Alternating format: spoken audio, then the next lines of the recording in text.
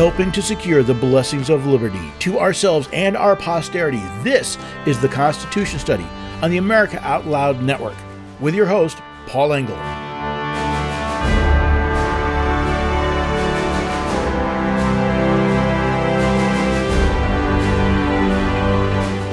After weeks of accusations and claims of chaos, a new Speaker of their House has been elected. For almost 3 weeks, the House of Representatives has been unable to pass legislation because there was no Speaker. Contrary to what many pundits have said, this is not because the Constitution says so, but because the House of Representatives have made the rules that way. In a time of wars overseas, turmoil and lawlessness at home, and levels of partisanship I haven't seen in my lifetime, I ask you a simple question. How was your life impacted by the fact that the House could not pass legislation? Perhaps there's more we can learn from the speaker fight than we first thought. Maybe we, the people, are not as dependent on the House of Representatives as we thought we were. Yes, the House is only ineffective for a few weeks. Things would probably be different if Congress could not legislate for months.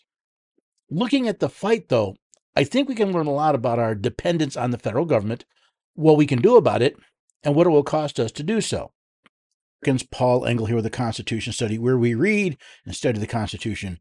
We teach a rising generation to be free. And I want to talk today about the Speaker's race, not simply the race itself, but, what we can learn from it. I saw an interesting, we'll call it a partisan fight, but I think there's a lot we can learn from that, and that's what I want to kind of focus on today. So, all right, let's dive into it. First of all, you're living in interesting times when the best headline comes from the Babylon Bee. The Babylon Bee's headline was "Smoke Rises Over Capitol, Indicating Congress Has Resumed Setting Taxpayers' Money on Fire." And that's why I asked that question. How was your life materially impacted by the almost 3 weeks where the House of Representatives couldn't pass legislation? What changed? Now, granted, it was only 3 weeks. I mean, if Congress was shut down for months, yeah, I'm sure there'd be an impact. But granted, we live in crazy times. We've got the war in Ukraine, the war in Israel. We've got China talking about making moves on Taiwan. There's a lot going. We got the open border. There's a lot going on. But let's face it, how much does Congress actually spend? What do they spend most of their time doing? Basically spending your money illegally. So it was a funny thing. But I want to take a look a little bit. NBC News did a piece about 5 things you need to know about Mike Johnson, and I want to go through these. And I'm doing these.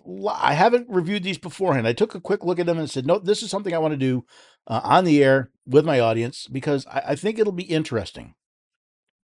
So the first thing they note is that Johnson's a constitutional lawyer. Well, that doesn't mean much to me because it means most likely he studied the Constitution, the quote unquote constitutional law, the opinion of judges, rather than the actual Constitution.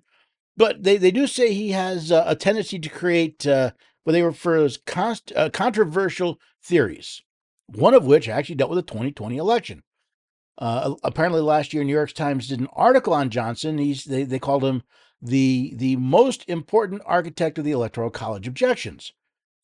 You see, on January 6, 2021, or I should say after the 2020 election, Mike Johnson had an interesting twist on an interesting point of view on the elections. He claimed that, and he claimed to his colleagues, that there were certain states that the way they changed their voting procedures during the scamdemic were unconstitutional. Now, this is the argument I've been making since the beginning, that there were at least 5 states I know of who appointed electors in a manner other than the one determined by the state legislature. Therefore, those electors were illegally appointed. Therefore, they were never actually appointed. And this is the first time I've seen a politician make such a statement. I didn't see it. First time I heard it referred to. So it's interesting. What I find, not only the fact that, hey, here's somebody who saw something I saw, but it's the fact that this claim apparently was a bit more palatable to lawmakers than the claims of mass fraud, which Again, something I said. It's apparently, hey, I like being right. Johnson said, in every election in American history, there's some small element of fraud, irregularity. But when you have it on a broad scale, when you have a software system that is used all around the country that is suspect because it came from Hugo Chavez in Venezuela, when you have testimonials of people like this, but in large numbers, it begs it begs to be litigated and investigated. I agree. So, all right, point number one, I like this. This is the first, again, he saw a constitutional issue in the 2020 election, and I think he articulated it well. Next, they say he has a solidly conservative voting record. He got a 92% score from American Conservative Union and 90% from Heritage Action. I don't put a lot of faith in these organizations because, again, it's how they define conservative. It's that to me is a big issue that how you define that term, how you apply that term has a lot to do with the outcome you see. Now, in the first 2 years of the Biden administration, he has voted against many apparently bipartisan bills. You know what a bipartisan bill is? It's one where both sides agree to either empty your wallet or take away your rights. Apparently, he voted against the January 6th Independent Commission, against the infrastructure law, against the reauthorization of the Violence Against Women Act, and what they refer to as a modest new gun law called Chips and Science Act, which, by the way, that's not what simply a modest new gun law. He did vote in favor of the debt limit law negotiated by McCarthy and Biden, but he voted against the stopgap bill to avert a government shutdown. Again, to me, that's interesting because, it has to deal with practicality versus are we fixing the problem? I'm not 100% sure. I understand the debt limit question. I'm not as as thrilled with that, but at least at least I see some semblance of some possibility of signs of constitutional life here. He's opposed abortion and LGBTQ. What NBC says, abortion LGBTQ rights. He's got an A+ rating from Susan B. Anthony, Pro Life America.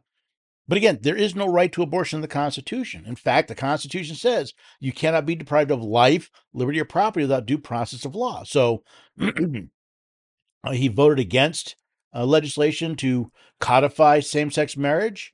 So we see somebody with what I believe most people consider a conservative point of view. NBC says he has Trump's stamp of approval. I don't care. I don't vote for someone because somebody else approves them. I make up my own mind. So that is, I don't care. But lastly, they say he's a relatively inexperienced speaker. And to me, I know they're putting it as a bad sign, but that could be good news, could be bad news. Let me explain. When I was starting my career, I never got. I worked in IT for 30 years, and I never got a degree. That's a whole is a whole nother story. But my very first job as a programmer, I got because I did not have a college degree. The man who hired me said, because you don't have a degree, you won't have to unlearn all the stuff they teach you in college that doesn't work in the real world. That was part of his logic for hiring me. So I look at an inexperienced speaker and I say, okay, maybe he doesn't know the ropes. Maybe he doesn't know all the tricks and the schemes and the in and outs. On the other hand, it means also he may not be dependent on the tricks and the schemes and the in and outs. Meaning he may not be dependent on the swamp, on the bureaucracy that exists within Congress, which means maybe he will be willing to stand for what is right, even though the majority say, no, we need to do this. Let's remember what got McCarthy kicked out. So he made promises that he failed to keep. He promised, among other things, he promised to go back to regular order. And as soon as the Democrats threw up some stonewalls, he collapsed. He's like, okay, we can't get that through. We have to do something. We have to play the swamp game. We have to do the same thing over and over again. The question is, will Johnson have the spine to stand up and say, you know what? This is unconstitutional. It's illegal. It's a violation of our oath. We're not going to do this. If the Democrats don't want to play by the rules, then rather than folding, how about we hold them accountable? I don't remember which designation, but there's a law that says Congress has to come up with a budget. If they don't come up with a budget, then rather than saying let's go on and appropriate this money crazily, everybody who will not do the work to have a budget, by that I mean they won't come to the table, they won't negotiate. How about we simply publish that? I know the mainstream media is not going to touch it, but there's enough other media that we can make the point that the reason we had a possible shutdown was not that the Republicans couldn't get legislation passed. Well, it kind of was. They couldn't get it passed because the Democrats in lockstep refused to negotiate on regular appropriations bills. So I look at this, I look at these 3 weeks, and when people say, oh my God, chaos, chaos, I don't see that.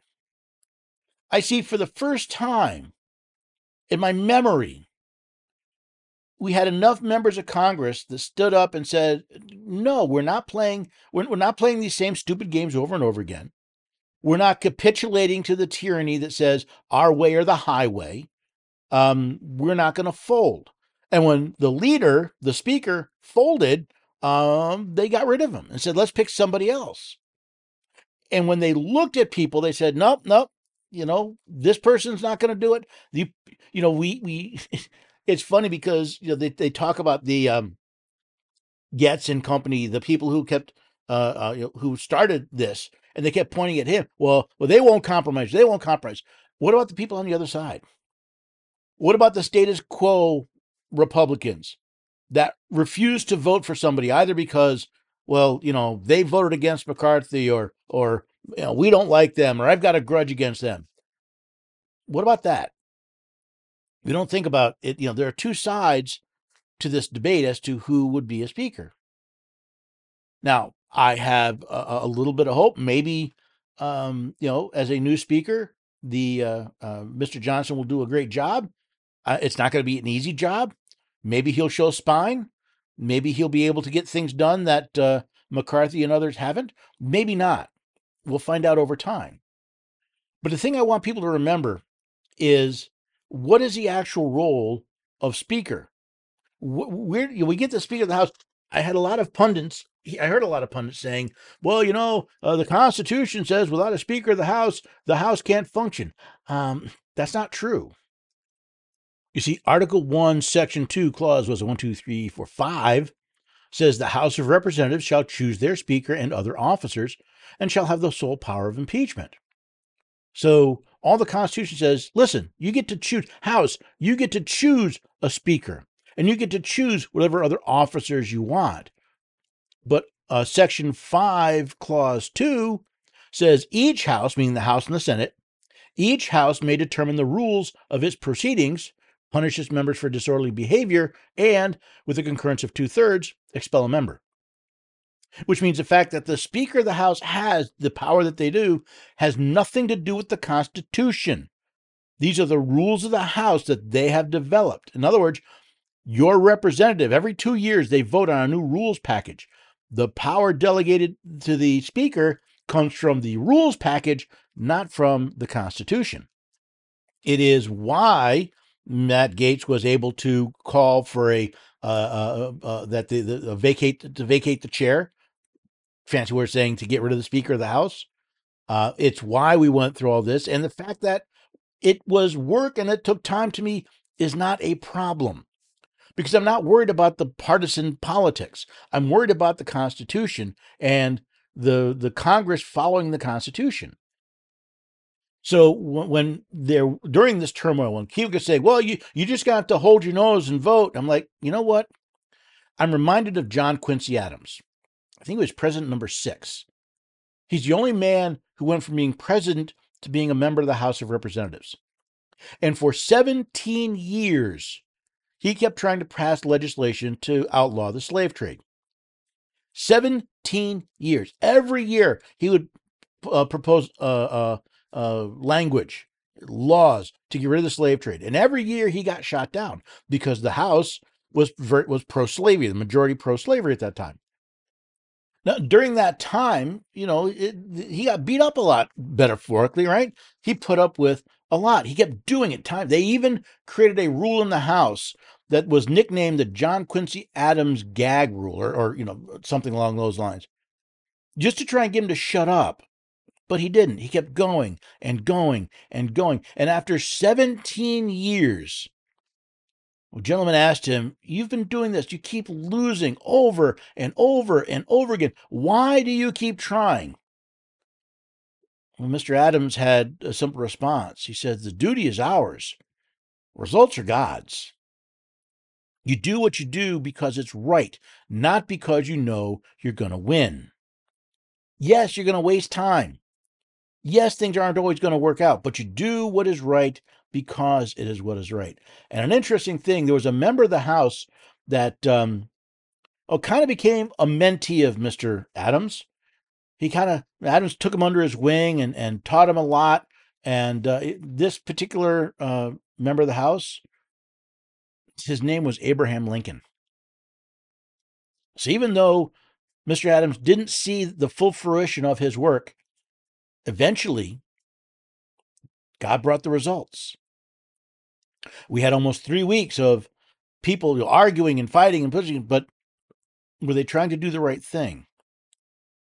The very fact that we had roughly 20 members of the House that were willing to do the constitutional thing in opposition to their party, yeah, they did the right thing. And eventually they got the results. Now, the question is, will these results, is Mr. Johnson the right man for the job? We'll find out over time. But I agree with those who said we're going to do the right thing because it's the right thing, even though our party is against it. They just want us to fold and pick some party apparatchik to continue the insanity that we've been doing for the last, oh God, how many decades? Now, I've got some more stuff I want to consider, but I've got a break coming up. Before I go, though, I want to remind you, I go to AmericaOutloud.news every day to get information. It's part of my normal reading list. And you can go there too. You can get a lot of information. But like all these things, I don't want us to give up with simply, okay, I've looked at it, I've read it, and I've walked away. No, let's do the right thing. Not because we know we're going to win, not because we know we're going to change hearts and minds, but simply because it's the right thing. So I urge you, find those stories, those articles, those podcasts, those videos that say something important to you and share them. It is the sharing of this information that will help us secure the blessings of liberty.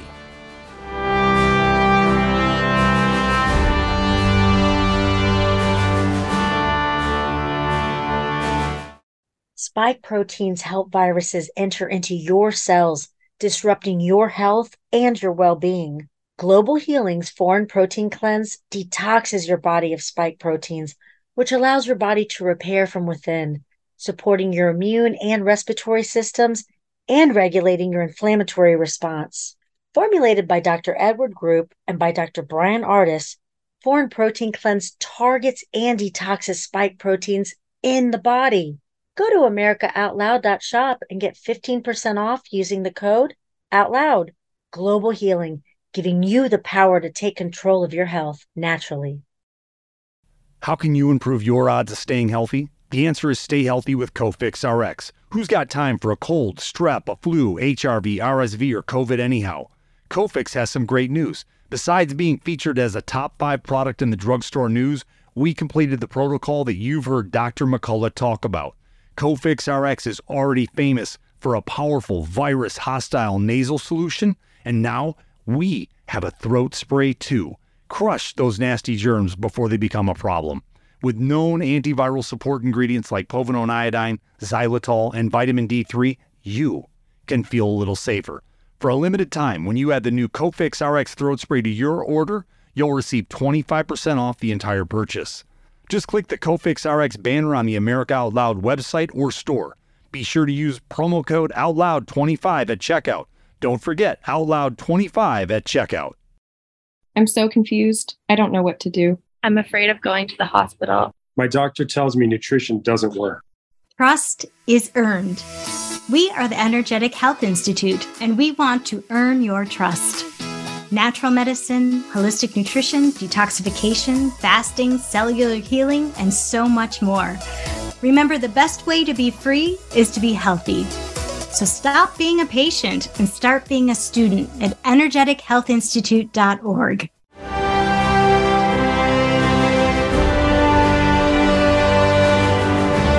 Welcome back, everyday Americans. You've already joined the Constitution study. Today we're looking at what can we learn from the recent speaker fight. Fight for the Speaker of the House. We now have a speaker, Mike Johnson. What can we learn from it? We've talked in the first segment about what we can learn from the fight itself. The question of standing up for what you believe is right, and placing principles above party. And the fight is hard, and the fight may be longer than you want, but sometimes that fight works out. And we'll see if it works out as we see how Mr. Johnson takes on the role of speaker. Will he be able to stand up to the pressures from both parties? Will he fold like a cheap suit? We don't know. We'll find out. I can say from what I've seen so far of his voting record, I'm not totally against him yet. I'll give him the benefit of the doubt. We'll see how things work out. But he's got a lot on his plate. Like I said, the Constitution doesn't put a lot on the Speaker's plate. It's the House rules that have put a lot on the Speaker's plate. And there's some things that really need to be dealt with. One thing happens to be our southern border. Now, laws have been passed, but laws are not being enforced. And in fact, it appears that not only are these laws not being enforced, but they're being actively evaded. Customs and Border Patrol has an app, the CBP One.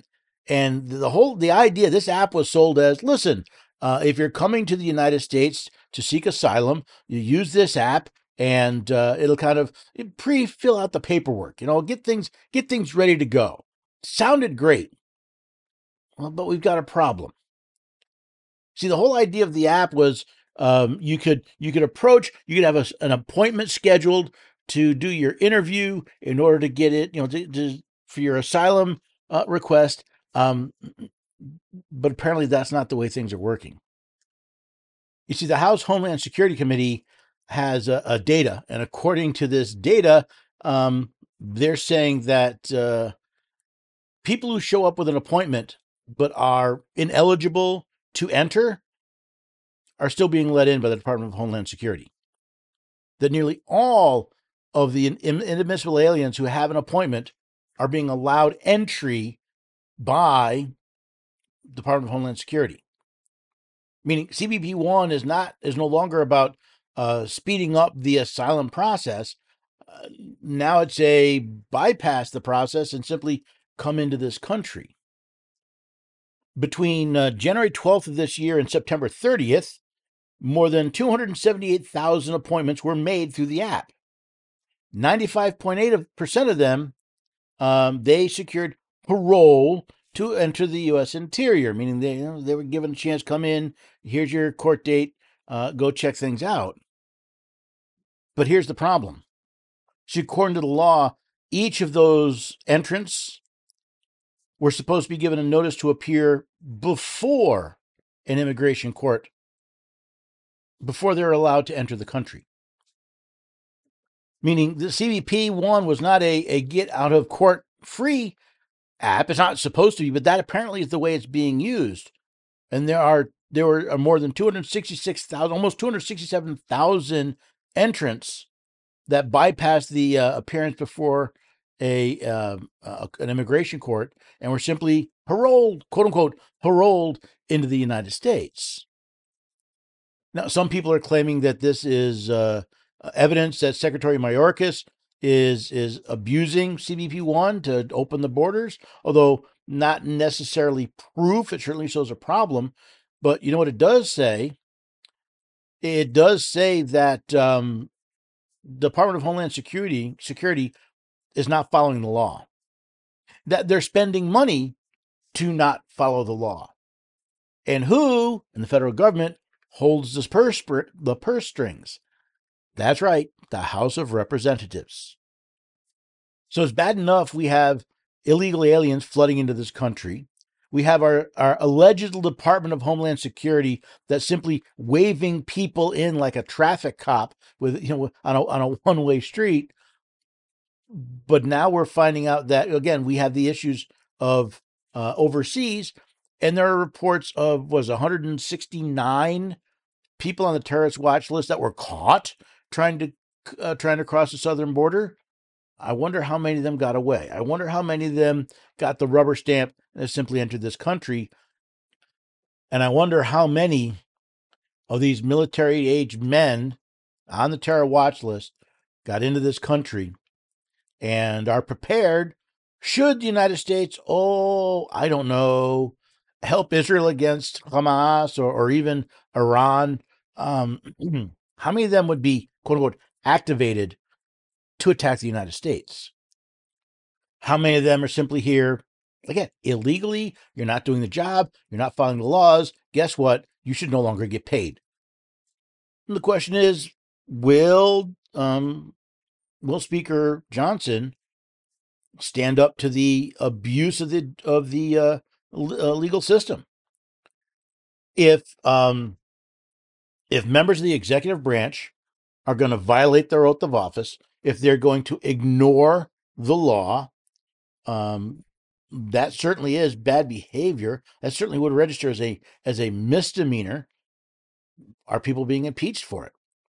I mean, think about it. The president took an oath to faithfully execute the law of the office of president, which includes executing the laws of the United States. If he's not doing that, why is he not being questioned and impeached? Well, I know people have thrown out some impeachment ideas, but so far I haven't seen one that are really constitutionally structured, at least not very well. So that's going to be a challenge for Mr. Johnson. Here's another example. The state of Tennessee is forming a working group, right? Our Speaker of our House and our Lieutenant Governor, who's the Speaker of the Senate, are forming a working group to look at whether or not we should continue to accept federal Department of Education funds. By the way, I'm still trying to contact their office. I'm still trying to see if I can get on that list of speakers. I'd love to talk to them about this. But here's the interesting question, at least as it comes to Mr. Johnson. Remember that Department of Education? Yeah, it legally does not exist. Again, this is not a power delegated to the United States. Therefore, it's neither necessary nor proper for Congress to pass the law because it's not a power of the United States. Therefore, that is an unconstitutional act, which is, according to Alexander Hamilton, several Supreme Court decisions, that law is invalid. It's void. It doesn't exist. It's as if it never happened. But the Department of Education, or I guess more accurately, Congress, by funneling money to the Department of Education, that is not a power delegated to the United States, meaning they don't have the legal authority to do that. That is embezzlement. The Department of Education has been used to extort schools around the country to do what the federal government wants, and it also bribes them through the use of this embezzled money, which makes not only the Department of Education but also the state, that makes them parties to bribery. Is the new speaker going to deal with that? Should we get more calls for public school shutdowns, for mandatory masking, mandatory vaccinations? Are they going to make this federal funding contingent on allowing boys in the girls' locker room, boys on girls' sports teams? Are they going to continue to abuse this? And will the speaker, with the powers that have been delegated to him by the House of Representatives, use that position to stop the rest of the federal government from abusing your rights? I mean, after all, their purpose is in their title. These are members of the House of Representatives. They are supposed to represent us. They're supposed to exercise our power in our name. Maybe they should do that. And maybe with a Speaker of the House that, hopefully believes in the Constitution, will actually be willing to do something, to push legislation, to allow legislation to go through committee, to come to the floor. See, that's the power the speaker has. Is the speaker, as I understand it, and I may be wrong, the speaker decides what legislation will be dealt with in the House of Representatives.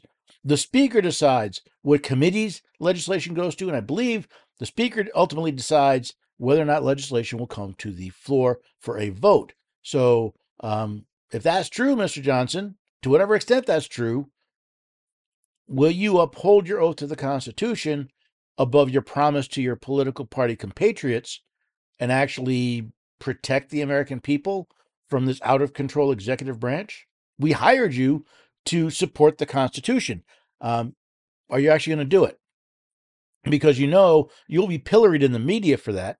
You'll know you'll be lied about. You'll know they'll call you all sorts of names. The question is, will you stand up and say, yeah, but the Constitution says this is the way things work. The Constitution says this is not a power delegated to the United States, that the federal government doesn't have the authority to bribe states into compliance, to extort them to follow their will. Therefore, we are just going to stop funding this, period. We're going to stop funding this and maybe bring in legislation that says not only will your funding be put in jeopardy, how about your paycheck? How about your job? If you're not going to follow the rules, if you're going to violate your oath of office, if you're not going to support the Constitution, then you're committing a misdemeanor. By the way, the misdemeanor in the 18th century was bad behavior that didn't rise to a crime. Therefore, since it's a misdemeanor, by the way, or use not only that, you're involving bribery. So bribery is one of the reasons for an impeachment. How about we start impeaching people? I know they're not going to get through the Senate, but do you do the right thing because you know you're going to win, or do you do the right thing because it's the right thing? And here's another one you can take a look at, Mr. Johnson. Again, these are just my ideas. The federal government, the executive branch, the president, has been using illegal powers in an attempt to coerce the American people to stop using gas appliances. They want to mandate electric vehicles. They want gas vehicles to become technologically impossible under their regulations. How about you stop telling them that they can do that? How about you start actually enforcing the law? And if it's not a law, then hey, law says you can't use this. You cannot. You don't have the constitutional authority to mandate how we fuel our cars or heat our homes or cook our food. So every agency that does that loses funding. Maybe not completely, right? Maybe it's 10% of your funding per year per incident. You got if you have 5 incidences in a year, you lose half your funding for next year. Bet you if you did that, these problems will start going away. But I want you to consider this. So there's a group called the Texas Public Policy Foundation, and they did an interesting study. So we've got this push for electric vehicles, and of course, you see the ads for the electric vehicles. You have all the pundits, the idiots out there saying, "Oh, everybody's got to go all electric." Well, this group found something interesting. In model year 2021, an electric vehicle would cost almost $50,000 more to own over a 10-year period. So if you driving around, you see a Tesla or a Chevy Volt or a Ford F-150 Lightning, realize they're paying an extra $50,000 a year on average. But here's the other thing. There are $22 billion in taxpayer-funded handouts that the government is giving to the manufacturers of those vehicles. In other words, there are $22 billion of your money that's being handed over to these corporations to get them to build electric vehicles that are now sitting on car lots because not as many people want them as the federal government thought they would. So how about while you're going through your budgeting and your federal appropriations, how about we stop subsidizing technology that's not your job? Again, Article 1, Section 8, Clause 1, you can collect taxes to pay the debts of the United States, for the common defense of the United States, and the general welfare of the United States. Capital U, capital S, proper noun, very proper now in the 10th Amendment, says if we didn't say you could do it specifically, you can't do it. How about we start doing some of that? Now, let's be honest, he's not going to be able to do all of that at once, but it would be nice to see some of that start popping up. It would be nice to see legislation that includes funding to prop up corporations and businesses that are politically favorable. How about we see that getting struck? How about we pass a law that says, guess what? Federal government isn't authorized to subsidize anything according to the Constitution. So all federal subsidies of domestic programs, gone. Yeah, we're just going to zero them out because we're not authorized to do that. Yeah, it's interesting. I did a study a little while back. I don't know, I think maybe 3-4 months ago. And I looked at the federal spending by department, by the major departments. And I came up with something like 75% of the money the federal government spends is unconstitutional. 75%. Now, what's interesting is, guess what? If we simply stop spending money on these unconstitutional acts, the federal budget deficit would be gone. And in fact, we'd be able to start paying down the federal debt to the tune of between $1 and $1.5 trillion a year. Again, I don't expect people to do this right off the bat because, well, they're scared. They've become dependent on this, and they will lobby to keep sucking off the government. And I'm not surprised about that. But let's see where we can start cutting this, even though it's unpopular, because it's constitutional, and we need to support people that are doing it. Speaking of support, if you want to support your immune system, especially when you're on the go, you can use Healthy Cell's Immune Super Boost. It contains over a dozen immune supplements in one easy-to-use travel-ready gel pack. I throw them in my bag whenever I hit the road. I take one every day, and it helps me getting the crud. And you can find out more at americaoutloud.shop. Basically, if you go to healthycell.com, check out the Immune Super Boost or any of their great products, but use the code OUTLOUD at checkout. It lets them know that you listen to America Out Loud, and as a thank you, you get 25% off your first order.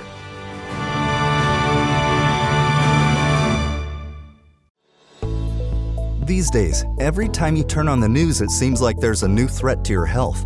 Maintaining a strong immune system has never been more critical. Advanced nutrition company, Healthy Cell, created Immune Super Boost to help you strengthen your immunity. Unlike other supplements that don't work, Immune Super Boost is not a pill. It's a gel you swallow with ultra absorption of science-backed nutrients proven to support immunity, like vitamin C, D3, zinc, elderberry, and echinacea. These physician-formulated gels come in a small gel pack. Tear off the top and shoot it down, or mix it in water. Boost your immunity. Go to healthycell.com and use limited time code OUTLOUD for 25% off your first order. Risk-free. Love it or your money back. Guaranteed. Healthycell.com, code OUTLOUD. Healthycell.com, code OUTLOUD.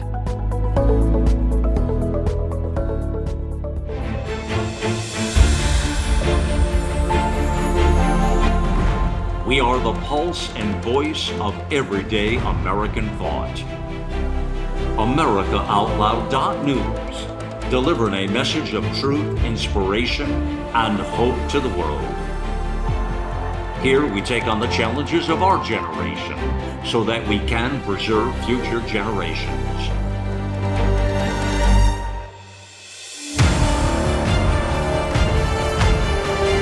Join us in the fight for liberty and justice for all. America Out Loud Talk Radio.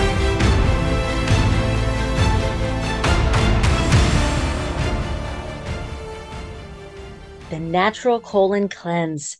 It's the ultimate digestive tune-up with oxy powder. It's crafted to alleviate the discomfort of gas, bloating, and occasional constipation. There's a reason why oxy powder is our #1 seller. It works.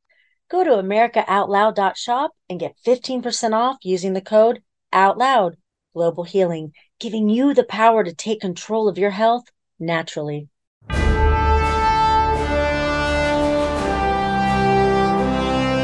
Welcome back, Everyday Americans. You've rejoined the Constitution Study. We're talking today about what we can learn from the recent speaker fight, and we're spending a little bit of time on maybe some things we'd like to see out of the House and therefore out of the Speaker. Remember, the Speaker position is constitutionally defined or created, but the actual powers of the Speaker is defined by the rules of the House. And as I understand it, those rules delegate to the Speaker a lot of power when it comes to controlling and influencing what legislation comes to the floor, even to committee memberships and committee chairmanships. So there's a lot going on. There's a lot that could be part of it. One of the things I'd love to see the House reconsider its funding of the Centers for Disease Control. I know people out there saying, Paul, you just want people to get sick. No, we have a CDC where there's evidence that they're corrupt, that they're captured by, as some places, they're captured by pharmaceutical companies, that they are recommending information without proper testing, that in fact, they're even fraudulently reporting some of their own data. So now we have a new report that the CDC, their advisors may be recommending the monkeypox vaccine for children. Now remember, this is the same CDC that recommended the COVID shots and ignored the high level of adverse effects. They took quite a long time to recognize the instance of myocarditis among those who were vaccinated. They ignored the effectiveness of products like ivermectin and hydroxychloroquine. You put all this together, and really, what has the CDC become? Now, again, the CDC may be part of the executive branch, but it gets its funding through Congress. It gets its illegitimate authority through Congress. Because you got to remember, regulating or monitoring health is not a power delegated to the United States. Therefore, there's no reason for a CDC. There's no power delegated to the United States for a CDC. Therefore, the act that created the CDC is void. But yet, look at the impact it's had on our lives, not just directly, but through the justification for the mandates placed on the American people, illegally, by the way. So it'll be interesting to see, is the Speaker of the House going to look at things like the Constitution, like the corrupt outcomes that have come from the CDC, and start scaling back their powers, maybe even with an eye towards getting rid of the CDC. Now, I really don't think they're going to get rid of the CDC, not in the foreseeable future, but it'd be nice for them to reinstate some restraint on the CDC. If they won't exercise their own restraint, it's about time the representatives of the American people enforce restraint on this out-of-control rogue agency. Speaking of out of control and rogue, how about the blatant violations of the First Amendment committed by this administration? And by the way, I'm sure administrations beforehand. But the blatant violations of the First Amendment that have gone on under this administration, sure, they're simply saying, well, we're just simply advising social media platforms to follow their own rules. Does that include giving them lists of accounts to deplatform or posts to get rid of? Does it include regular meetings between the FBI and social media trying to get people censored and banned? Tell me, where is the House's oversight? Where's the House just exercising their power to punish executive agencies that are violating the law? Sure, I'd love to see them taken to court, and there is a case before the Supreme Court now, and maybe something's going to happen, but I don't want to put all my eggs in that basket. How about the House start looking at articles of impeachment for members of the administration, high and low, where there is evidence that they were attempting to abridge the freedom of speech, where they were using their position to get freedom of speech and technically freedom of the press, because most of these are actually press, not speech, but to use the power of the purse, use the power of impeachment, actually hold the administration and every administration accountable for their violations of their oath to the Constitution. See, whether or not the Supreme Court decides that, as accused by the attorney generals of Missouri and Louisiana, that the Biden administration violated the First Amendment and committed federal crimes, the House can still sit there going, you know what? We're going to cut your funding.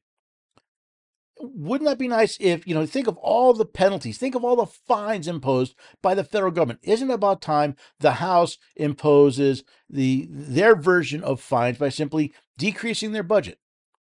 I don't care what you ask for. If you're going to break the law, we're going to punish you, and we're going to take money. We're going to decrease your budget. And all you whine and cry about security and safety, then stop punishing stop attacking the American people. Stop infringing on their rights. If you were really worried about that, rather than your jobs, maybe you'd spend less time infringing on the rights of the American people.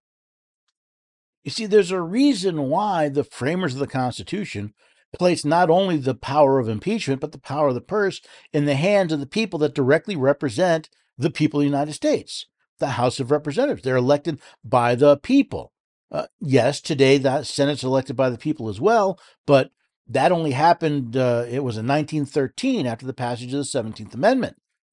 Before then, they were chosen by the state legislatures because the Senate's purpose is to represent the states. But this is the people's house. Isn't it about time that those who represent the people start doing the people's work and pay more attention to their oath to the Constitution than their promise to their political partisan hacks? Now, here's interesting. This actually came out of the Senate. Senator Chuck Grassley claims he has 40 whistleblowers claiming that the Federal Bureau of Investigation, or as I like to call them, the Federal Bureau of Intimidation, withheld or refused to investigate criminal activity involving the Biden family. Not simply Joe Biden, but the Biden family. According to a press release, Mr. Grassley said, this letter is based on years of investigation, including the provision of information, records, and allegations from multiple Justice Department whistleblowers that indicate there is and has been an effort among certain Justice Department and FBI officials to improperly delay and stop full and complete investigative activities into the Biden family, including but not limited to FD 1023s referencing the Biden family. Now, this is an allegation. It's a political allegation because, it's done by a politician. But we've already seen evidence that 1023s were buried and ignored. By the way, if memory serves, these are the forms that are used during interviews to record information about interviews. Now, again, according to Grassley, he said he's been made aware that at one point the FBI had over 40 confidential human sources providing criminal information relating to Joe, James, and Hunter Biden. Now, again, these are merely accusations. These are merely accusations and as yet unfounded accusations. I say as yet because Mr. Grassley hasn't provided any evidence. All we have is his assertion that he has whistleblowers that have said this. And even in this country, you're still supposed to be innocent until proven guilty. But this would be an interesting situation for the House of Representatives saying, okay, Mr. Grassley, you've made these allegations.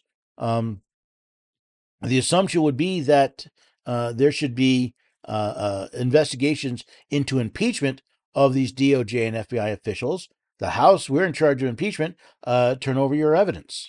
Make your case. Now, do I really expect that's going to happen? I'm not holding my breath.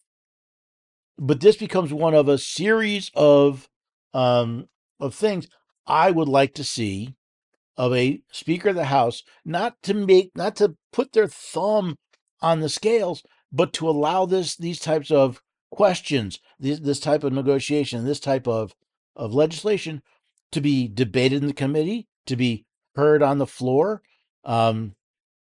I think this is important information, and I would like to see it come to, or at least be exposed, open to the public. Let us see what is being done in our name, and let us see what our representatives are doing about what's being done in our name. Which brings you all the way back to the beginning of this episode. What can we learn from the speaker fight? As I stated before, one thing we can learn is that holding to your ground when you have evidence that you're right, even against your political opponents and even your supposed political compatriots, doing the right thing causes the right thing, not because you're sure you're going to win, is the right thing to do. And it may get messy and it may get ugly and you may be called names, but now we have a speaker. We have a speaker that I would hope, based on the history, not just of Mr. Johnson, but the history of this process, would be a little less, let's say, a little less dependent on what's frequently referred to as the swamp. A little less dependent on the this is how we've always done, the good old boy network, the cover each other's backside network, and maybe when the next debt, the next debt's not going to come up for a few years, but when the next House Appropriations bill is stonewalled by Democrats, rather than caving into them, might stand up and say, "Hey, you know what? We're going to expose you for what you've done. Even though we know the media's against us, we can still get the word out because this is the information age, and more people can get the word out." We've learned that. I think we've learned that the Speaker of the House has way too much power. There's no reason to place in what is supposed to be a House of Representatives to place so much power in one individual, the Speaker of the House, which means I think we should consider in the next rules package setting standards that say we don't, the Speaker doesn't become the make or break of the House. I believe the Speaker has an important role that includes, things like signing legislation, or I should say, not signing it, but signing the form that says yes, it's been passed, and sending it on to the president. I believe there's some rules of order that the Speaker is very important for, but maybe we'd be better off if we diversified some of that power. If some of the decisions about what comes up in committees and what comes to the floor can be dealt with with others, just to decentralize that power a bit. Lastly, I think the rules should include something to deal with the situation when the Speaker's seat is vacated, whether it be by parliamentary move, by a retirement, or, God forbid, a death. There should be a process that says, what can we do when we don't have a Speaker? So that this doesn't turn into another mud fight the next time the Speaker's seat is vacant. We're never going to get rid of partisan politics. I don't see how. But we can certainly make it less controlling over the rest of our lives. See, what I find interesting is, other than the multitude of vociferous pundits trying to tell me they know what the heck is going on and frequently being absolutely wrong, I wasn't impacted by the speaker being vacant. Didn't change my life one little bit. And again, I'm sure if certain things happened, it could have, right? If we were without a speaker for months, if we couldn't pass appropriations legislation, if we couldn't do things, but I want you to think of how much the Congress does. A, they're not constitutionally authorized to do, but B, how much of it does it really impact your life day in and day out? I mean, how much time do they spend passing resolutions about naming buildings and post offices? And then how much time do they spend simply burning our money? As the Babylon Bee humorously pointed out, maybe our lives shouldn't be regulated by 435 politicians in the District of Columbia. I think they shouldn't. I think the impact of Congress on our lives should be minimal at best and focus primarily on foreign issues, not domestic, because that's what our founding fathers thought.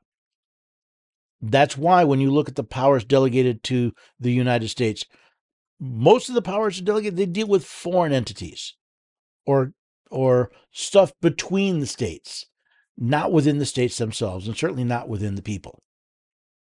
If we wish to be free, we have to be brave enough to say, you know what? We may not know the right answer, but we see the wrong answer, and we're willing to do the right thing to stop the fraud, to stop the fraudulent stuff coming out of Congress, and figuring out for ourselves how we should be doing this. We're going to disagree on it. We're going to probably have some name calling and other things. But if we want to live free rather than being controlled by a bunch of bureaucrats and politicians, then we have to be brave enough to face that we don't have all the answers. But we're going to do the right thing because it is the right thing, not because we know we're going to win or that the outcome will be easy or even that we know what that outcome is going to be. That's what it means to be the home of the brave. If we're not going to be brave, we're not going to be free. And rather than be ruled by our hearts and our consciences, we'll be ruled by 435 partisan hacks, party apparatchiks, who are more interested in their job and their position within the party than they are actually their oath to support the Constitution of the United States. Now, if you found this interesting, I hope you'll come back and listen to the Constitution Study. We are on every weekday at 4 p.m. Eastern Time on America Out Loud Talk Radio, heard on the iHeartRadio network. If you can't listen then, that's okay. Every episode goes to podcast generally a day or two after they're heard on the radio. You can listen in your favorite podcast app, but do me a favor, subscribe to the show. Leave us ratings and reviews, especially on Apple. It helps other people find the Constitution Study as well, and I'll be exposed to this type of thinking. Now, if you're interested, all the links are available at the homepage at americaoutloud.news. But I'm going to ask you again, don't keep this to yourself. Share this information. Let other people know about the Constitution Study in America Out Loud. By sharing this news, by sharing this information, you help share the blessings of liberty.